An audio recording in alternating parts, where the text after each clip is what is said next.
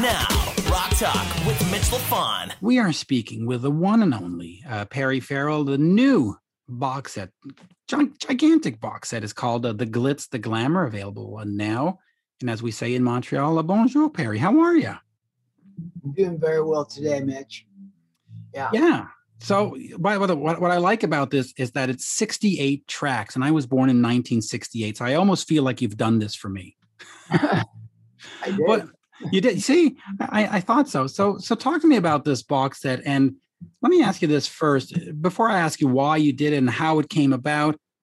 What was it like for you to sort through your entire career, these different projects from Satellite Party, I should say, to Satellite Perry.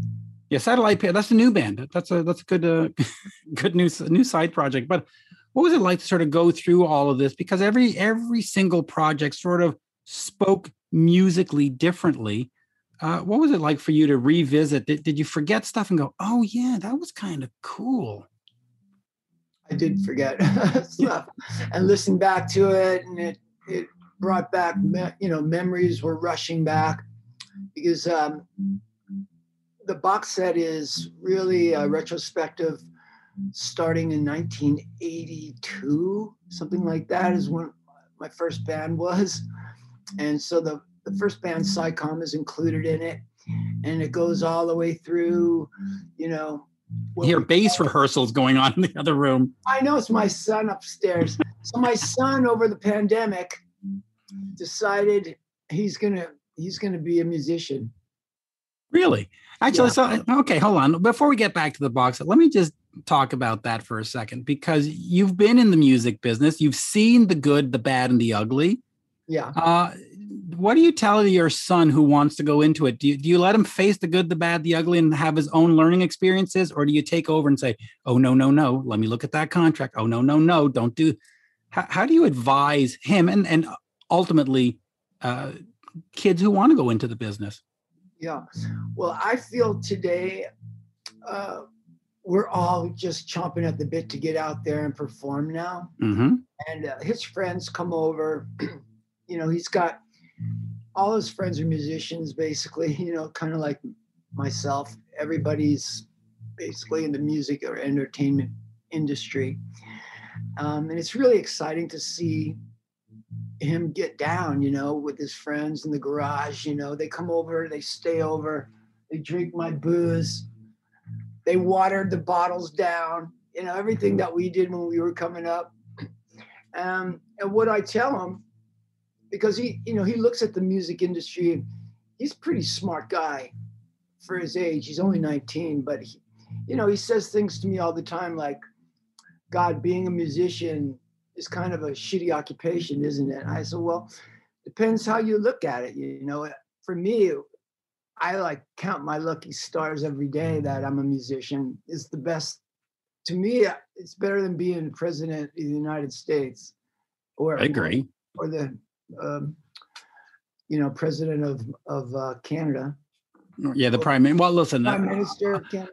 I agree with you, because ultimately music brings joy, and politicians ultimately seem to bring division and all kinds of hate. So, right. Well, so let's get into the box set. But let me just quickly start with Jane's Addiction. You started in the mid '80s out in Los Angeles, which of course was, Rat, Dokken, Motley Crue. What was sort of the perception of the fan base when you would come in and play a bar? Did they sort of look at you and say, what is this nonsense? Or, do they go, oh, that's refreshing? How were you perceived? Well, I was not in that circle. Right. But that was the circle in LA at the time. Yeah, in LA, there were a lot of kids coming to the city, Sunset Boulevard, try to make music. But by that time, things were getting really, as far as I could tell, pretty burnt out. The sound, the look. I just wasn't down with it. So I hung out with the punk rock kids, the underground. And there was a whole other universe in the underground, people that liked avant-garde and punk, indie, alternative. It turned into alternative. Uh, I don't want to say I ignored their scene, but I kind of did. I didn't actually play their bars. You know, you mentioned bar, like when I come into a bar, I didn't play the bars. I put my own shows on. Right. From the very beginning, I would find a place. Like my first gig, I found a hot dog stand. And I told the guy who owned the hot dog stand, I said, you know, if my band played here, you get a lot of people showing up to buy hot dogs. So he let me play, and I only had like 3 friends show up.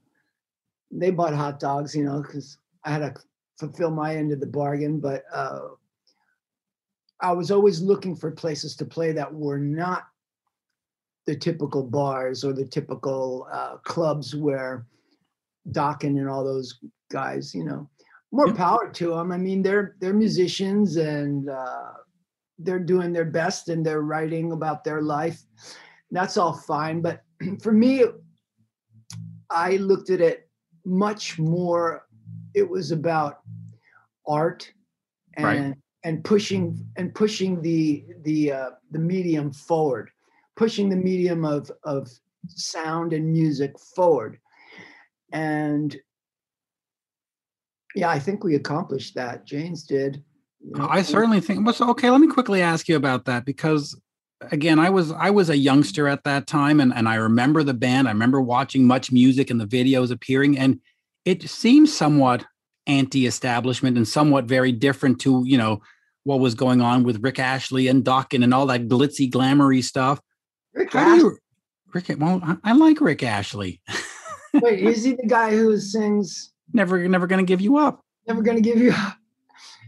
My Facebook profile is a picture of me and him. How can you not like Rick Astley? Really? No, I do. I like to flirt with him, you know, on occasion. Send out a Rick Astley text. But my question is how did you reconcile doing art and eventually having to do commerce? Because they do cross whether you like it or not.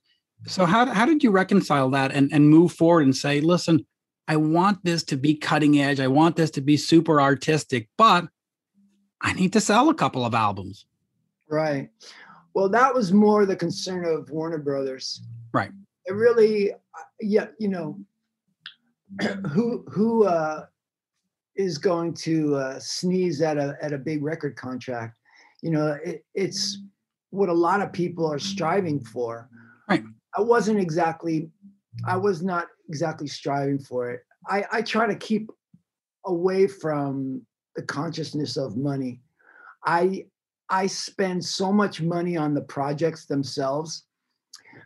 As an example, so if we were to do a show or a concert, I will end up, these days, I don't care if I break even. I don't care if I lose $1 million. You know, the new project that we have, Kind Heaven Orchestra, mm-hmm. I put in $1.5 million into the tour. And of course, we didn't make anywhere near that back. But my desire and what I strive for is to just put on a great concert, put on a great show. And I feel that, and I've kind of proven this, that if you lead with art, the money follows you. It's like you create a vacuum. When you do great art, money is just like a vacuum. It follows you. People eventually throw money at you, you know? We have a joke around here. I'm going to most likely have my own label in the next year. Right. And we're thinking of names to call it. So we keep running around with this phrase, other people's money, OPM, other people's money. It's not good enough to be a record label name, but it's kind of an ongoing joke that we have, because, you know, and that's going back to my conversation with my son when you asked me earlier about what do I tell him. I always tell him, don't do anything for money. Because if you do, it's going to be obvious. If you're trying to save money, if you're trying to be cheap and put a show on, people are going to look at your show and say they're trying to save money, or, you know what I mean? They must need money, or they're hard up for money, or they're doing it for money.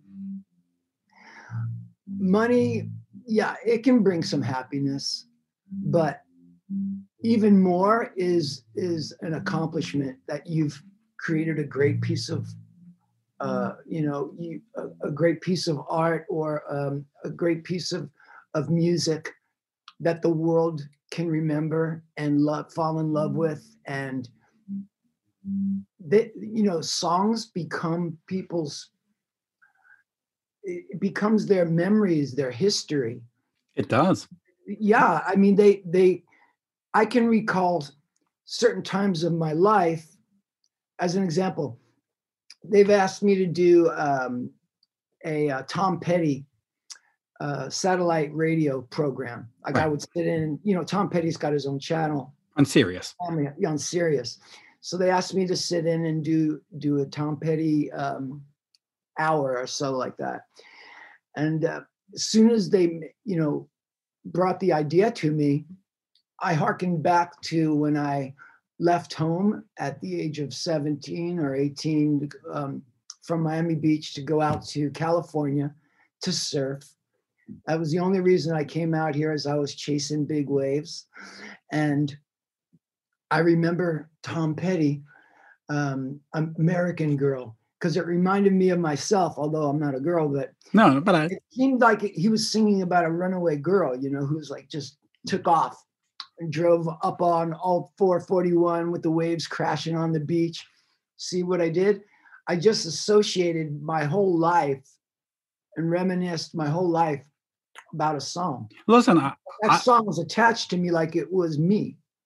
But I get you, because you mentioned Tom Petty randomly just like that. And to me, I hearken back to being in a mall in Florida in 1979, my first trip to Florida, and hearing Refugee playing.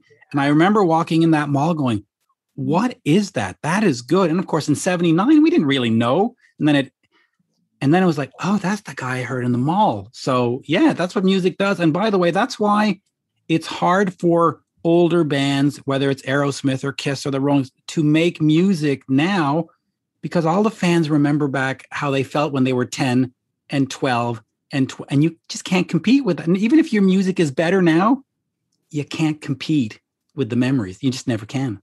Well, now I'm gonna raise my hand here. Yes, go ahead. Yeah, I completely understand your point of view, but I'm going to tell you something really interesting. Yes. I am selling so many downloads currently from the Glitz the Glamour. We've got near 5 million downloads. Wow. And we're not finished. The record came out, or the records box set came out like 4 months ago. Wow. So we're expecting to sell probably close to 10 million by the time we have. Wow, that is. So the reason I mentioned that is because, most people would say that, keep wearing your leather pants and shut the fuck up and just make, old-fashioned rock music. But I'm here to tell you that the world has changed so much since even the start. Jane's began maybe 30, 35 years ago. And, as a writer, you write about current events. You write about what's going on in your life. You, as a musician, you pick up the latest instruments, and that could be, an instrument could be a guitar, or it could be a native instrument. In other words, software. Mm-hmm. Last night I was working on a remix of the song. You remember that song, Celebrate? I just want to celebrate. But by the way, again, Celebrate, driving in the car, Florida, 1979, back to the memories. Right? That was a good trip, apparently.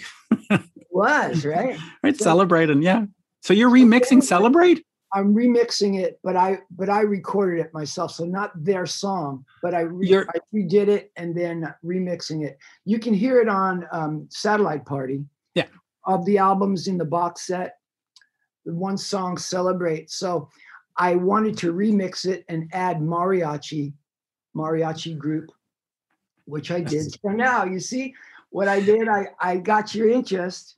You do? I'm curious, like, how's that going to work? A mariachi group with Perry Farrell and Hey, listen, 79's rockin' album, right? Twisted Sister did a mariachi version of We're Not Gonna Take It, so I'm all for it. Oh, really? They did. Yes. So here's what I'm telling you. People, yes, there are some people that are going to be stuck in the past. Mm-hmm. Usually they're really stuck when it was the best time of life for them.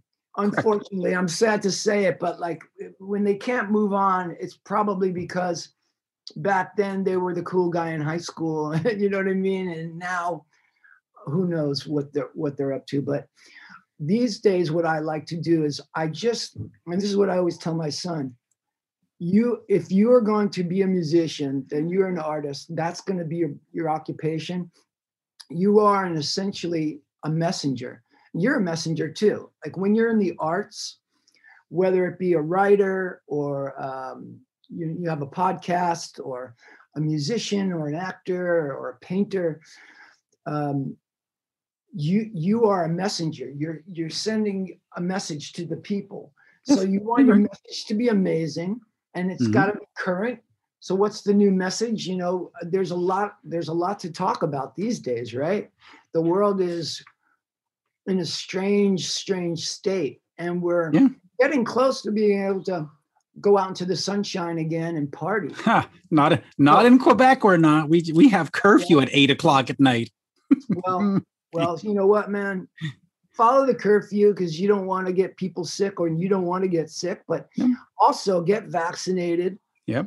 Don't be afraid of it. I got vaccinated, and I'm not into vaccinations. Like I never took flu shots. I don't know about you, but like flu shot, nah, fuck that. You know, if I get the flu, I'll get it. But this is different. And I've got a lot more riding on being healthy when I go out there to perform. I've got, Lollapalooza size audiences. That's like 500,000 people over the weekend. And they all have to be not non-contagious, you know what I mean? Healthy and in a good mood. So I just concentrate on the present. And the nice thing about being a musician is you get better and better and better. I agree. As an art form, look at B.B. King. I mean, you just start to have a command of your instrument. In my case, it's my voice. And, producing over the years, I have a command of the studio, and it's exciting. I'm, making music that I really, truly love. I'm passionate about, and I can't wait to perform it, even now, 62. In fact, here, let me ask you, I got a whole bunch of stuff I want to ask you about, but let me ask you about making new music. Are you at the sort of that great point in your career where you can just sort of do whatever you want without an AOR guy or a label guy or somebody breathing down your back? Yeah. And is it freeing? Are you sort of living this moment of freedom musically? I love it. That's what I was telling my son. If you really want to know what I talk to him about when it comes to the industry, I tell him, you don't have to be, under somebody's, you don't have to be, worried that the record label's not going to sign you unless you do what they ask. Record labels, again, people don't really understand the music industry, but there's all kind of there's many different tribes in the music industry. There's some that they're looking for Grammys. Others, they're looking for the Hall of Fame. Others, they're looking to impress the dance world. Others, they're looking to impress the music world through jazz, Right. So I tell my son these days, with the the way people distribute, you don't have to be on a major label. It's almost a precarious position to be in because you get dropped and you don't know what to do from there. What I've done is I've created a team around me, and we put our records out right now through Last Man, which is a label out of the UK, but they're really amazing, and they understand all the aspects of a musician's life and the presentation of the music. You know, the box set was put together with this fellow by the name of Zoltar. Yeah. He comes out of the UK, and he's one of the most amazing, strange artists. I was going to ask you about Zoltar. He's a fantastic artist. I mean, it's just they're unique pieces, and I think that's what makes it important. Is just that you look at it and you go, yeah, that's interesting. Beautiful, right? Absolutely. So as the record's spinning, and I love the idea of, you know, vinyl. Yeah. So all the music is pressed up vinyl, and it even has a hologram on some of them. So as the record spins, you're just looking at this come to life hologram, and underneath all of that vinyl, you'll find a Blu-ray, and the Blu-ray has the last album, Kind Heaven, that was produced by Tony Visconti. Yeah. And there's a name. It's in surround sound. So when you put on the Blu-ray, if you have a home entertainment system that has surround sound, like movie theater, if you have a home entertainment movie theater, you'll hear Kind Heaven in the round. It'll surround, like, you know, my delay systems that I use, they go all around your head like angels. Yeah, and by the way, that's why I personally love listening to stuff on headphones, because you can hear it sort of whoosh around, and that's what I love. That's what I love about that. Let me just quickly get you over to Ultra Payloaded, which was the satellite party. This one was interesting to me because, you know, we spoke before, as in the 80s, you really didn't want to do anything of that sort of, you know, hair metal, glam metal stuff. And yet here you sort of, you get in there and you're working with two guys from Extreme. You're working with Kevin and Nuno. Talk to me about bringing sort of those two worlds together. One more of a sort of a pop rock kind of world, and yours, because the album is fantastic. And what Kevin and what Nuno, and of course the other people, Eddie and all that, it really is a unique piece. And is that something you want to do again and work with Nuno? Because he's a master. I mean, he's a master. Nuno's an incredible guitar player. Yeah. Oh, yes. But we got into a fight. Well, that's unfortunate. Yeah, I know it is unfortunate. You know, like these days, I think I've been thinking back to all the people I've gotten into fights with, and thinking like, man, I want to make up with them before I die. How do I do it? You know, like, you pick up the phone and you phone them. Ready? Yeah. Yeah, we got over the business. It was a fight over the business, but we did great work together. So to tell you a little bit about the process, I was, one day I was at Harry Gregson Williams recording studio. Harry Gregson Williams is an incredible film composer. Mm-hmm.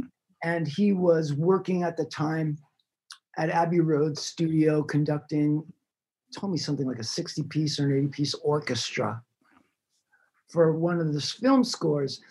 And I hope I don't get him in trouble here, but he said, you know, I came to him, I said, would you be up for, you know, arranging some orchestra for these songs? I played him the record, and he came back with like, I want to do this one, I want to do this one.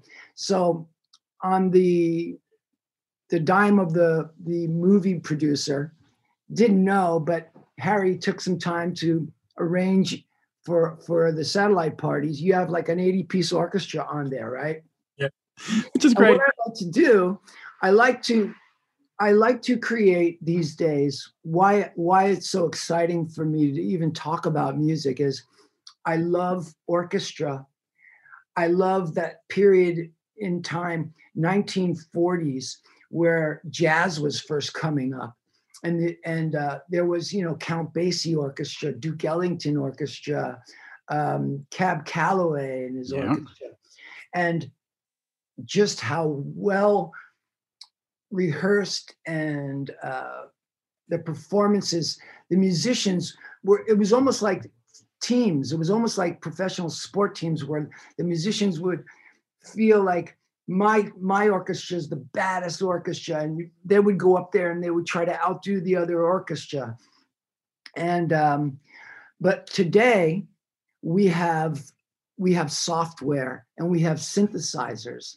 So I love taking organic analog and mixing it with digital to round the sound out, because I love bass. Yeah. I really love the subs that we can get through the digital production. And you can get lost working for days just playing around with the software packages. Right now, like I say, I'm remixing. So essentially when you remix, I'm taking, I just recorded Mike Watt, the famous Mike Watt from the Minutemen, the Stooges, bass player, and for Pyros. So Mike came in, recorded, mariachis recorded, and then we sat down and we had some good old-fashioned synthesizer fun, working with sound waves and changing the sound wave, creating loops, and then drum, real drum mixed with electronic drum pads. And man, it's just, like I say, it's beyond money, way beyond money. The excitement that I feel from creating it, I'm going to assume people are going to have the same kind of excitement when they hear it. Yeah. Well, they you can actually sense that in a band, and I don't want to start naming names, but there are some bands where you listen to their first few albums and they were doing it because they were young and hungry, and you just go, yeah, I get that. And then they started whatever being corporate, or you just go, oh, it sounds kind of vacuous. Right. Like, I know you're trying. Yeah, because it's known around the industry. It used to be known anyway. Yeah. When Jane's was coming up, that a record company gives an act 3 albums. They usually sign them to 3 to 5 if they, that's like slavery. That was 40 years ago. Now you get 1 single. Right. But what my point was that by the 3rd record, that's when they start screwing you tight. They're like, no, we need a hit. Yeah. And that's when they start to really suck, because the record company thinks, now I got them. They got a taste of the money and the fame, and now I'm going to get out of them what I really wanted, which is a super sucky pop song. Yep. And they bring in the song doctors and they clean everything up, and you just like, oh my God. Right. And then you vomit and then you cry. And then you break up. Real quick. And you break up, right? You break up. Yeah. There was an unearthed recording of Jim Morrison on here, and I have to admit, when I first read the press release months ago and I saw this, I went, oh, he's doing a cover song. This is poorly written. It's like, no, but it actually is Jim Morrison. So tell me the story of getting that track, because how do you just randomly come along and find an unearthed Jim Morrison recording? Yeah, that fell right into my lap. One day, this was back around year 2000. Wow. I got a message, an email maybe. I can't remember exactly what it was, but it was some kind of communication through telecommunication from Israel. Wow. People I didn't know told me that they had unreleased material of Jim Morrison's, and that Jim told them to give it to me. Okay, but all right. But I said, okay. So I said, well, that sounds really interesting. I said, well, so are you telling me, are you saying, is Jim there?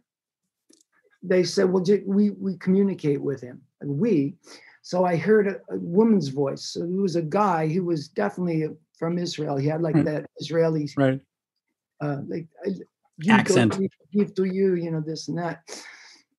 So I said, well, all right. So send it to me and let me listen to it. And they did. And there was 9 tracks. Oh, wow. And when I heard them, I mean, I was tripping out because, Jim's one of my heroes. Of course. And so to hear his voice, it sounded like it was beyond the grave. You're hearing someone talking to you so I started thinking, like, is he alive and hiding out in Israel? What is going on here? I brought the tracks to their the estate of Jim Morrison, because it was just Jim. It wasn't the Doors. Right. Just his voice. He was singing a cappella. And they told me, look, I said, I would love to take this material. What do you think? And produce it. So the good news was that they allowed me to do it. The estate, his family gave me permission to do it, but they took it out of the hands of these people from Israel. And I always felt terrible about that, because I felt like, oh no, they're going to assume that I just I ripped it from their hands. You screwed them over. Yeah, I screwed them over. So what I'm doing is that all the money that I would make from that track publishing, right, I'm looking to bring peace between the Israelis and the Palestinians. And that's what my goal is. And I'm using that song. So if you listen to the song, there's a line in there that says, "Open your window, woman of Palestine. Throw down your raiment and cover us over. Just try and stop us. We're going to love." Yeah. So I kind of using that as our kind of song marching, right? As we head into. Did they ever tell you how they came into those songs? I mean, did they? No, and I still don't know, and I still haven't met them. Wow. But I have ambitions to go there. As I tell you, I'm serious. I want to go there and have a party in Israel and have another one in Palestine. And I had a Palestinian woman by the name of Sameh remix the track, and another remix done by Guy Gerber, who's out of Israel. And to bring them together through music. And so the estate validated that this was Jim and this is not some elaborate hoax. Wow. Yeah. That is fascinating. Before we go, because we're already at half an hour here, but Lollapalooza, I just want to quickly talk to you about that because, and I'm going to go from my experience and then I'll ask you about this. But I remember in the late 80s, there was the Monsters of Rock tour with, again, Dokken and Kingdom Come and all. And Lollapalooza, to me at the time, seemed like the antithesis. Like, we're going to do all these other bands, the other side of the music industry. And yes, it was couched in the "It's a Farewell" kind of tour thing, but was there sort of a counter reaction saying, okay, we're not going to be the glitzy, glamoury Monsters of Rock. We're going to be the down and dirty, new kids on the block kind of just talking about of launching that and the idea behind it. Well, it wasn't as conscious as that. Okay. It wasn't as conscious a decision. These were my friends. I mean, we were touring with Henry Rollins all the time. We were touring with Primus. And so they were just they were our peers, really. Butthole Surfers. Yeah. Susie and the Banshees was a group that when I first started with Psycom, we loved groups. It was kind of a goth group. Yeah, and we loved totally. Susie. So she was just a choice out of, admiration. And then we started to piece things together. Mark Geiger knew of this group, Nine Inch Nails, that had not broken. They had their first record out, and I was very curious and anxious to meet them. Yeah, them. They went on to be, quite legendary, and they also Trent altered the course of music. He introduced kind of the industrial sound meets the rock, the stadium rock, and it was vicious and compelling and everything else. But no, that they were really the way I would kind of, I would say that they were really from my record collection. It was that simple. It was the people I was listening to, putting on my record player, and my friends. You know, when we go to each other's apartments, part of what you did back in those days is, you know, you put on your record collection and had people over and see if you can get laid or at least make a connection, right?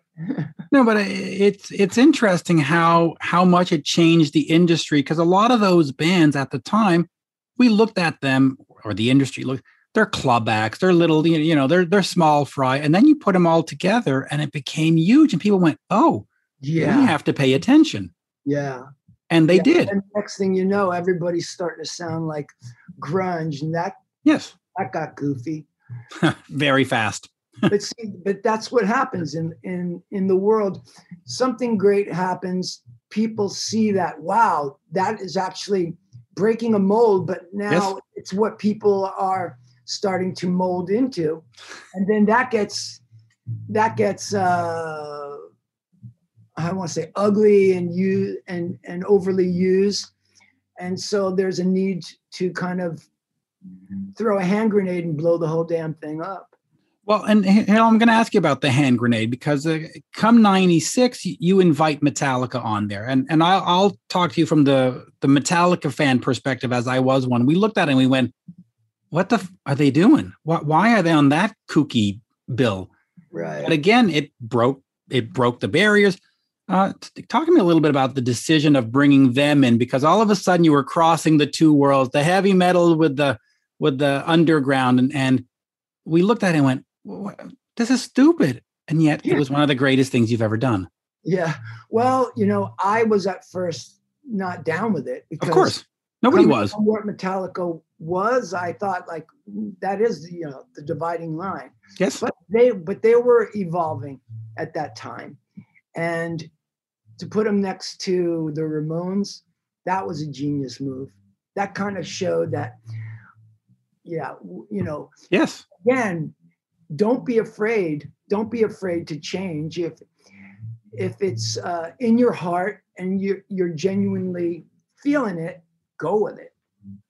As an artist, you can't lose. If you're following your gut instincts, go with it. Yeah, because when it was announced on paper, everybody from both sides just went, this is dumb. And then it went through it and everybody went, oh, that was brilliant. That was brilliant. And it was. Yeah. And you know, we've become friends over the years. I've got a really good friend from Venice who's playing bass with them now, Robert. Yep.